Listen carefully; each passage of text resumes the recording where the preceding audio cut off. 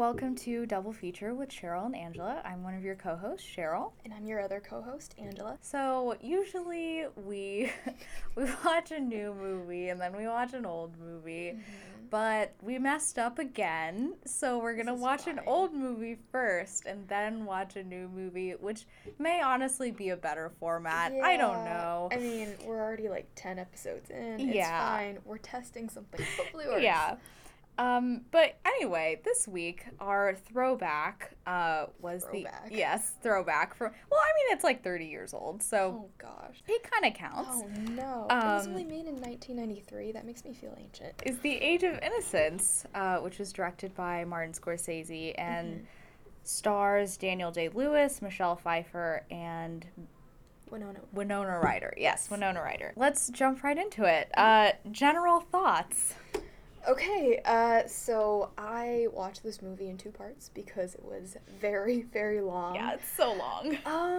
I think my main, takeaway was just, it's so strange how movies were made back then. Yeah. And it's only been, close to 30 years, but movies back then, especially these, novel adaptations, are just so weird compared to any of the movies that we see now. I feel like this movie is definitely something that can't be made in 2019, both in content, in, audience interest, and also just in, dialogue and just everything about the movie. I don't know. There's just something very odd about the way the movie is set up. I didn't really like the overall technical side. I think the movie is put together very beautifully, but I didn't appreciate that it was 2.5 hours long. So long. It was so long. I didn't really like the weird voiceover narration thing that happened throughout the entire movie, and I just feel like I'm very bored by the subject. I can appreciate how well put together this movie is, but overall, I just don't like it. Yeah. That's all I can say. I Yeah. feel that.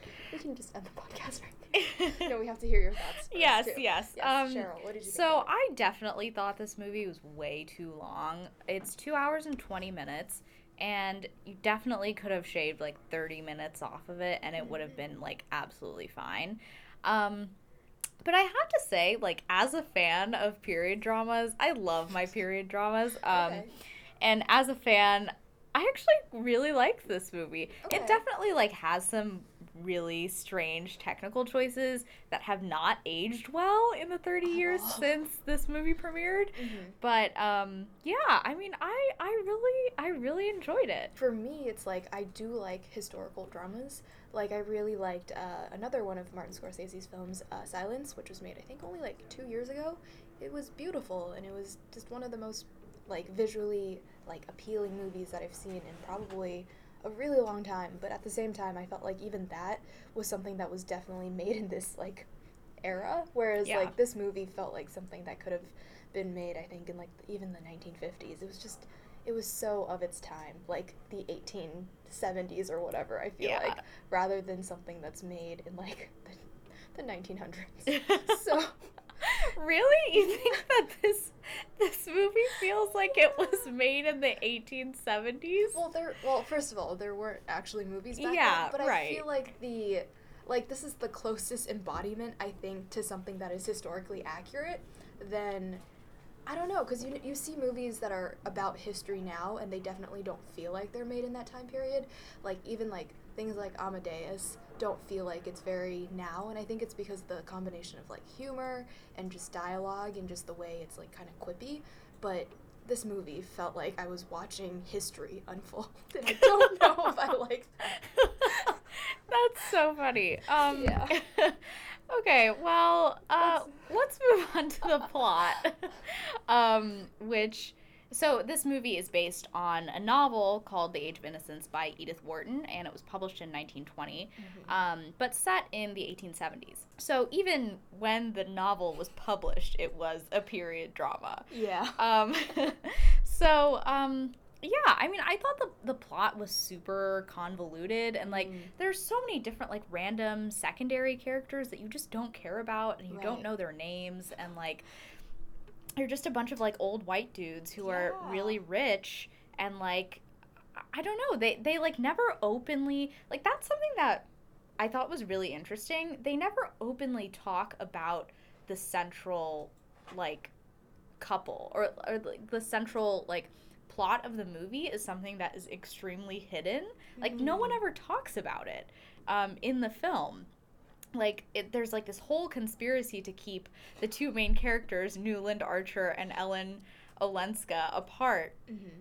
but like no one says anything. Like, even all the way to the very end of the movie, nobody ever mentions it, which just like I drives me crazy. But also, I think it is a really good, like, I think that it, we're gonna cut this part. Okay. Let me just think for a while. Yeah. I think that it represents the world that this movie takes place in very Mm. well. Like, just the fact that everything is hidden and like nothing is spoken about openly. Yeah. Um, yeah, like, definitely speaks to all of the like social restrictions that existed during this time. Yeah, and another thing, like what you just mentioned, that just stood out to me was the idea that like everything's just so formal, and there's like it's so formal to the point that it kind of is very cold and like almost hostile while you're watching Mm-hmm. this movie. And that for me was like, I don't know, I can't really tell at this point if it was like Scorsese's like actual intention, because like he could be using this kind of like coldness to just represent the entire society. Like it could be just like an artistic choice, but it could also just be because it's of its time. Like Yeah. the scene that stands out to me is the part where what is it, like Winona Ryder's character May is like coming in to see her husband and like tell him that she's pregnant, and she walks in and she like peeks her head like out the door, and it looks like, I don't know, she acts like she's a servant or someone who's not in the family, and when they're speaking to each other there's like a literal like physical distance between the two of them, and it's like she's sitting there like all the way like probably like 10 feet across from him just sitting there, and I just feel like it's such a formal, like cold, almost like sterile kind of feeling, and I Yeah. I can't really I don't know, maybe that's another reason why I Yeah. didn't really like the movie, but Yeah. I mean, I do think that that was kind of one of the major themes of the film, just that like everything in this world is fake, and mm, like there's no passion or like genuine feeling. It's just all kind of like money and social status yeah, and all of that. politicking. Yeah, yeah. But it's kind of like a precursor to Gossip Girl.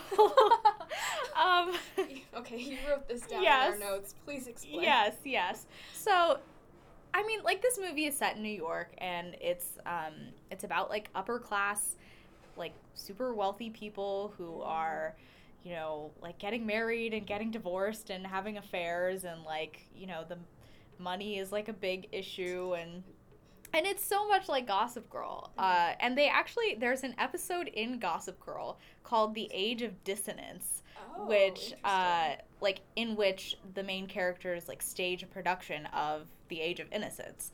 Hmm. And so, like, I don't know. I mean, I feel like nothing has changed. And I mean, like, obviously, in a lot of ways, like, this movie could not have been made now.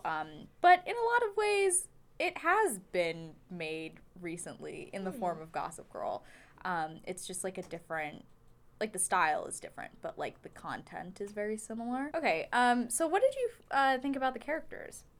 I think, okay, so one of the things that I noticed about like all the different characters was it's very interesting how the characters kind of play off of one another.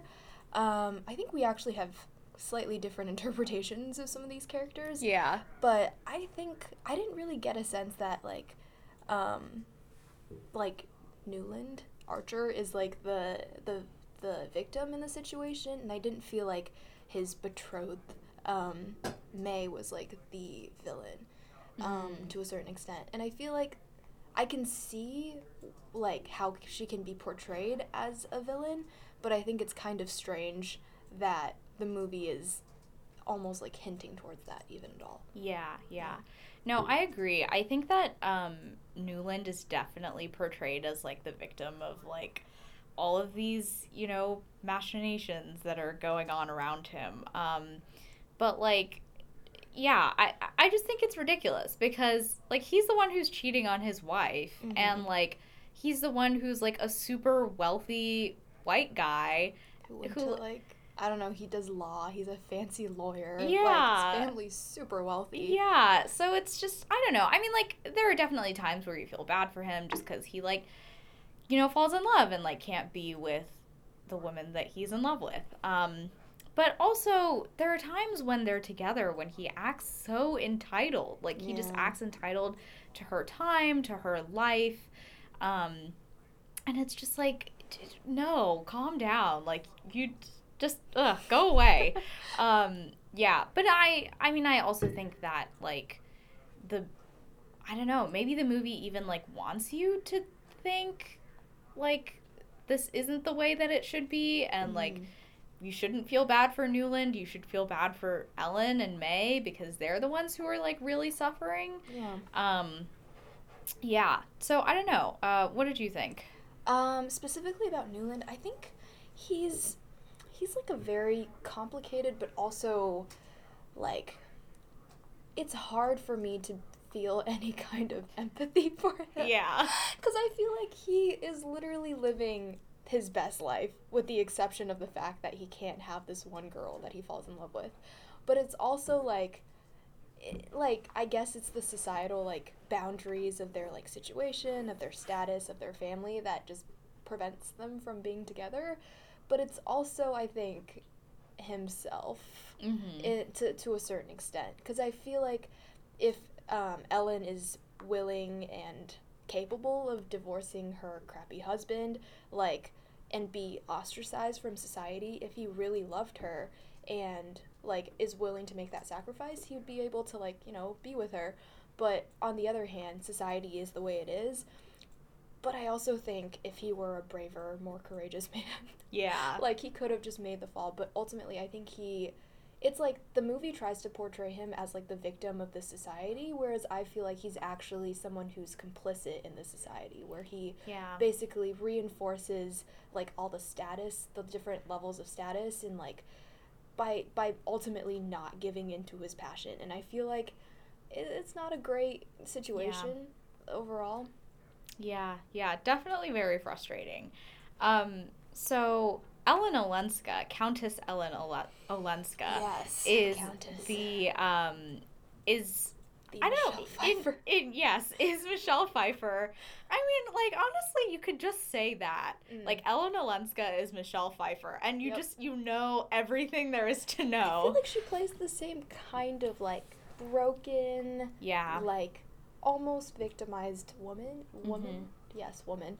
In a lot of these films in like the 90s, like, well, Yeah. specifically this one, and I'm thinking Catwoman to Yeah. an extent, which we talked about last Yes. week, but a different one. Yeah. Yeah, so. Yeah, I kind of feel like she's a bit of a manic pixie dream girl. Like, Mm. she's just kind of this object that Newland wants, Mm-hmm. which is so sad because, like, really, Michelle Pfeiffer is such a great actress. And, like, she does such a good job in this Mm-hmm. movie. I thought she was really great. But, like, yeah, I feel like the movie doesn't treat her as anything more than just, like, something for him to pursue.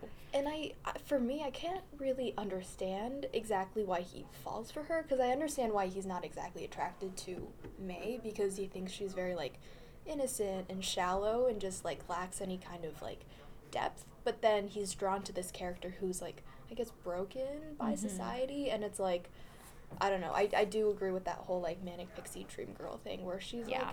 she's quirky, she's different, she's not Mm-hmm. like all the other women in society. Yeah. And yeah. Yeah, I think it's just frustrating that like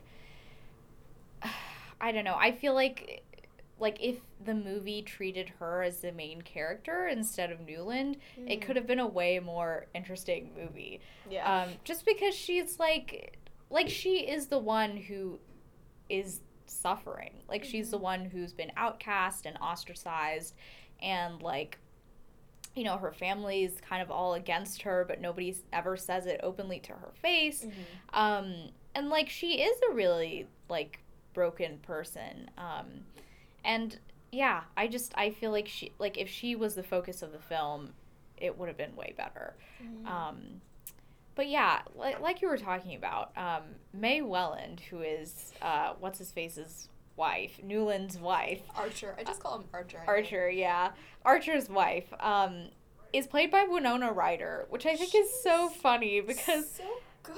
Yeah, in her role. yeah, like really the only thing that I know Winona Ryder from is Stranger Things. Me too. I was just about to say. So like to see her go, like, I mean, I don't know, to see her like play this role is like definitely super different than what I'm used to and what I feel like a lot of people our age are used to.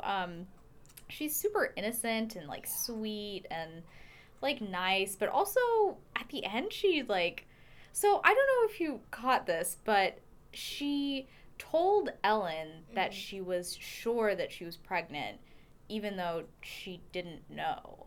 Oh. Which is what like ultimately drove her away, I think. Like drove Ellen away. Wait, but I thought the doctor, or okay, so when she was telling Ellen, then at that point she wasn't fully sure yet. Yeah.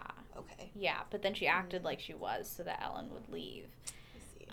And then when she tells Archer in their like, I don't know, drawing room or whatever, that's like when she's actually sure. So yeah. I think it's, yeah, I don't know. So it like the movie definitely kind of like makes her seem like she's complicit as well in this whole system of conspiracy, which I don't know how to feel about that. I mean, she's so young. She's like 21, I think. Oh, that's old for this time. Yeah. She should have like 5 children by then.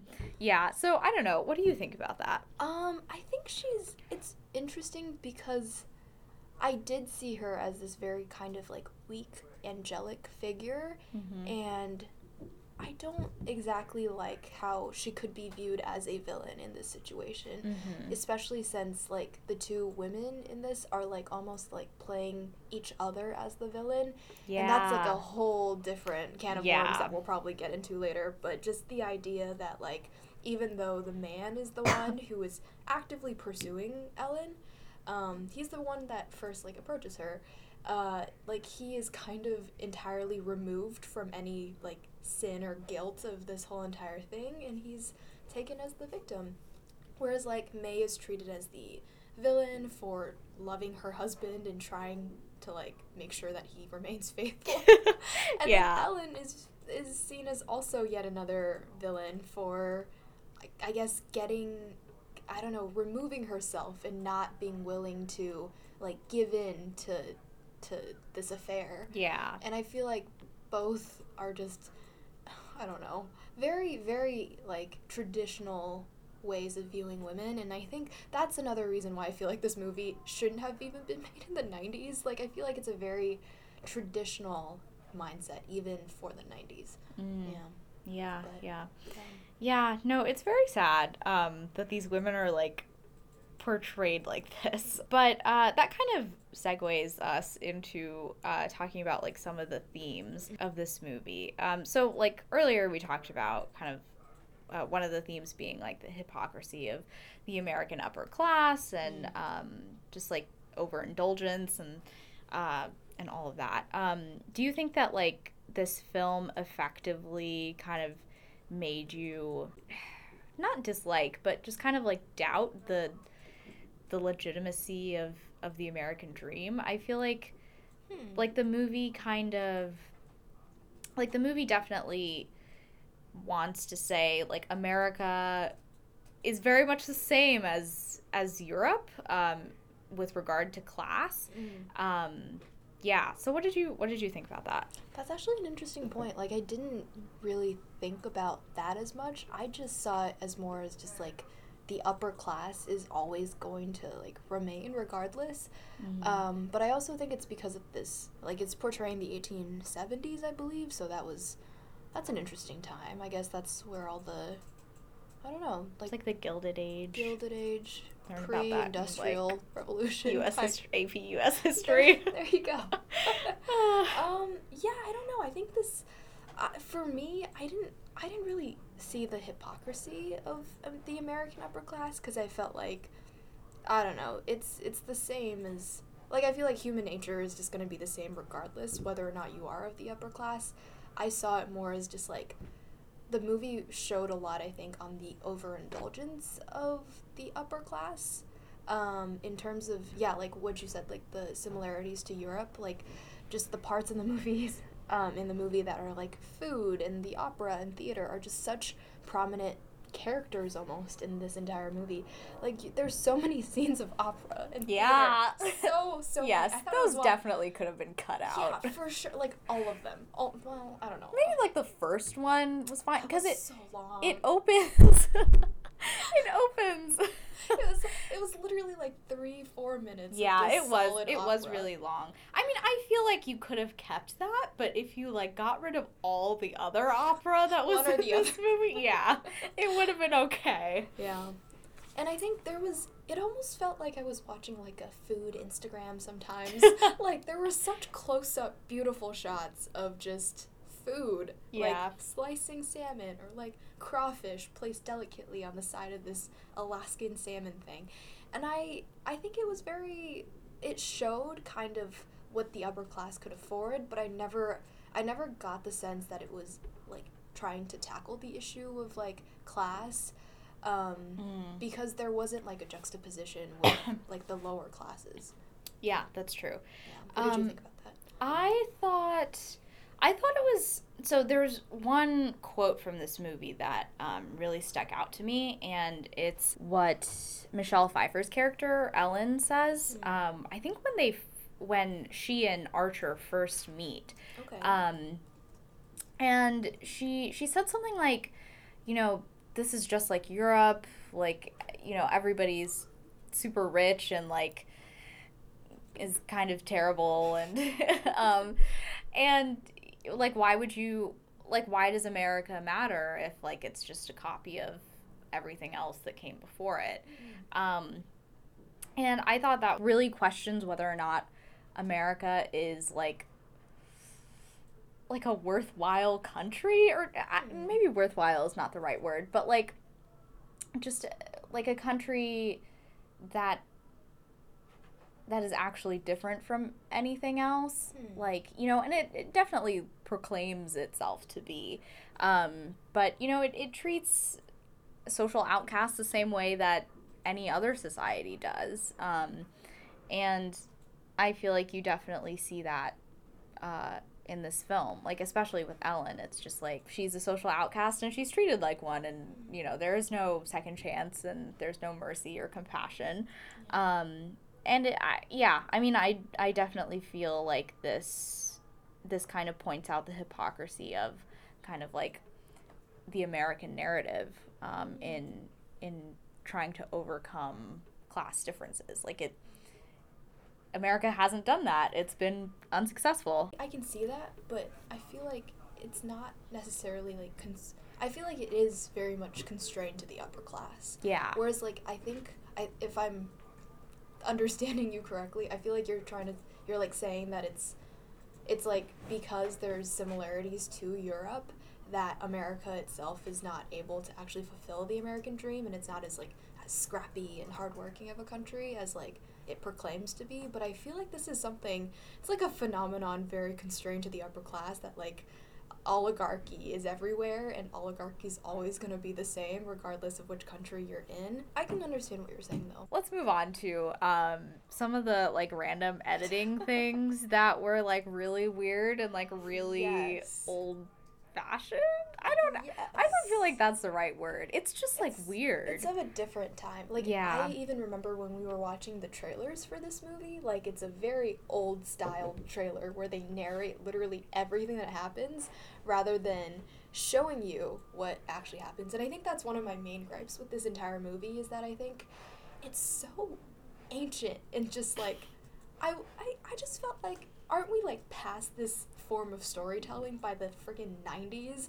Like it's very old, and like it literally tries to tell you what is happening, and I think it's because it's like a novel adaptation, but it literally narrates everything for you.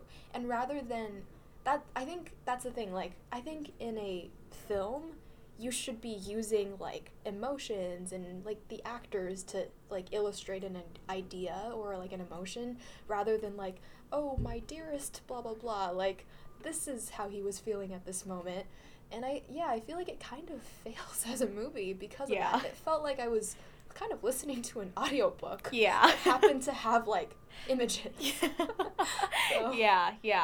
So one particular thing that I didn't like that kind of relates to what you just said was the whole like reading letters out loud. I was caught off like, guard by the first one. It was kind of like a talking head from like Parks and Rec or something. Yeah. Like, but stares directly at the camera. The actors are literally looking directly at the camera and just reading a letter out loud and like almost portraying the emotions on their face as if that was, I don't know. It's so strange, but they're like reading the letters out loud to the audience, and it's just like, what? Like, no. No. Yeah, it was so weird. Like, it was so off-putting. Especially because it didn't happen every time a letter was written. It was just like some random letters, like this feature was added on to it. Another thing that could have been cut from the movie, I think. Yeah. If they were just like, for sure. I don't know. It was like, it literally read like a book, I think is the thing. Yeah. Because like, I'm sure in the book it was like, it prints out the entire letter for you to read. But in a movie, you should be balancing, like, using the character reacting to the letter rather than literally having them read out the whole thing. Yeah. And so another weird editing choice was like the spotlights. Like, there would be random times. I remember specifically once when Daniel Day-Lewis is reading a letter and like there's a spotlight just on his eyes. Like, everything else kind of is like dark, and then there's a light that's shining just like on the top half of his face. And it's an actual spotlight. Yeah. Like, you see it almost like a light at a play or something, like zooming in on his face. Like, it's not even like a cut, and there's like light. It's very like theatrical in that sense, like actually old style theater. Okay, so another kind of random thing that I wanted to mention is that like this movie has so much big name talent. Yeah. And like they're all of these people are still really famous. Yeah. So I kind of wonder like what led them to do this movie. They probably weren't as relevant back then, right? Maybe. And then working with like Martin Scorsese, like maybe that was their big break. Not the big break, but like it continued their fame or whatever. Right. Okay. Yeah. But I think The Age of Innocence was the year after Batman Returns. So she was, I mean, I guess like Michelle Pfeiffer, or no, she had already been in Dangerous Liaisons. So I don't know. And Scarface. Oh yeah. Yeah. Right. Yeah. So I mean, I guess. Yeah. I don't know if she had ever worked with Scorsese before, so maybe she just thought like, I'm gonna work with Martin Scorsese, and like that's. I mean, who wouldn't want to do that? So. Yeah. And there was like Richard E. Grant, who was still making really like good movies and still getting nominated for all sorts of different films, and there is like a lot of big names. I can't remember what her name is, but like the grandmother, like the matriarch of the Winona family. Mingott or something. Mingott? Is that her name? It's her last name. Oh, okay. Grandmother Mingott. But yeah, also those chihuahuas were not chihuahuas. What are we saying? Pomeranians? Pomeranians. Yeah. Yes, those were so cute. Yeah, this movie I think is very, I don't know, of its time. Yeah, definitely a movie of its time. Couldn't have been made today, just like you said.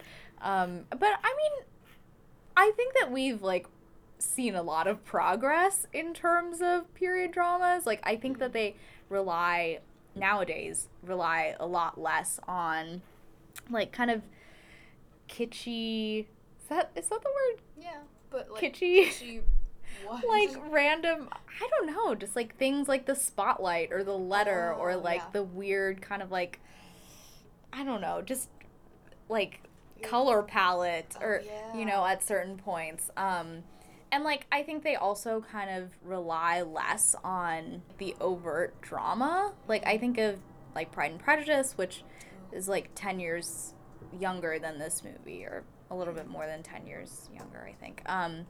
And like that's a very kind of like simple, like down to earth film, which like with just like good dialogue and like good cinematography and costume design. Unlike this movie, which is just kind of over the top in everything that it does, and just relies on like drama too much. Yeah. That's the thing. I'm trying to think of like the modern equivalent of this movie, and I honestly can't. And I mean, we're watching The Aftermath next week, so preview. Right. But even, I feel like historical movies now are focused on either an event, like they center an event around one person's story, like I'm thinking like Saving Private Ryan kind of thing, or like they centered it around like a very famous person.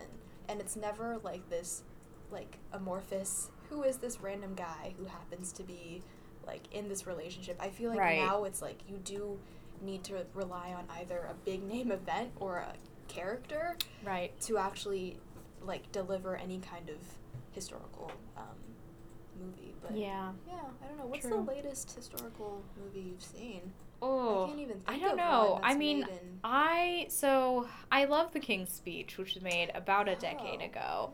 And that, just like you said, that is centered around like one person, King George VI, who, and like one part of his life, which was his speech impediment. So yeah, it's super different than this, which is kind of about like random fictional characters. And The King's Speech is also just like very kind of minimal, I feel like.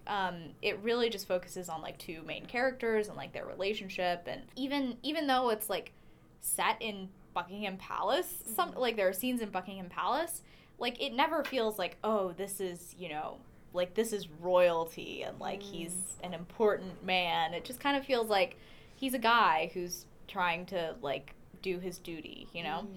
And I think, well, to bring this back to the purpose of our podcast is to kind of see like the evolution of like film over time. I think what you can draw from this movie is that like people now need characters that they can actually relate to in a movie, whereas people of the 90s apparently were like kind of willing to just idolize people and like observe like something happening that they can't necessarily relate to. I mean, there is like the whole like, oh, will they, won't they get together kind of thing, but I think it's like of that time, I guess it was just cinema didn't require you to actually have like such an invested role in any of the actual people. It was just like, as long as this situation is happening, maybe people can get something from it. And I think that's changed a lot, because right now I can't really think of any film that is centered around like any of like small scale event other than like a comedy where like things are just happening and you're observing what's happening. Right, yeah, I totally agree. Okay, well, I think that is it for this week. Thank you for joining us. Next week, like Angela mentioned earlier, we are going to be watching The Aftermath, starring Keira Knightley and someone else. A Skarsgård, yes. One of those. I don't know which one. It's not Bill, because he's the it. Oh, yeah, no. I think it's Alexander? I think it's Alexander. Yes. Yeah. That one. Not Stellan. Yes. But yeah, so please join us next week for our discussion of that. Hopefully it'll be, I don't know, bearable. The movie will be bearable. Yeah, let's hope. Yes, we'll see. See you next week.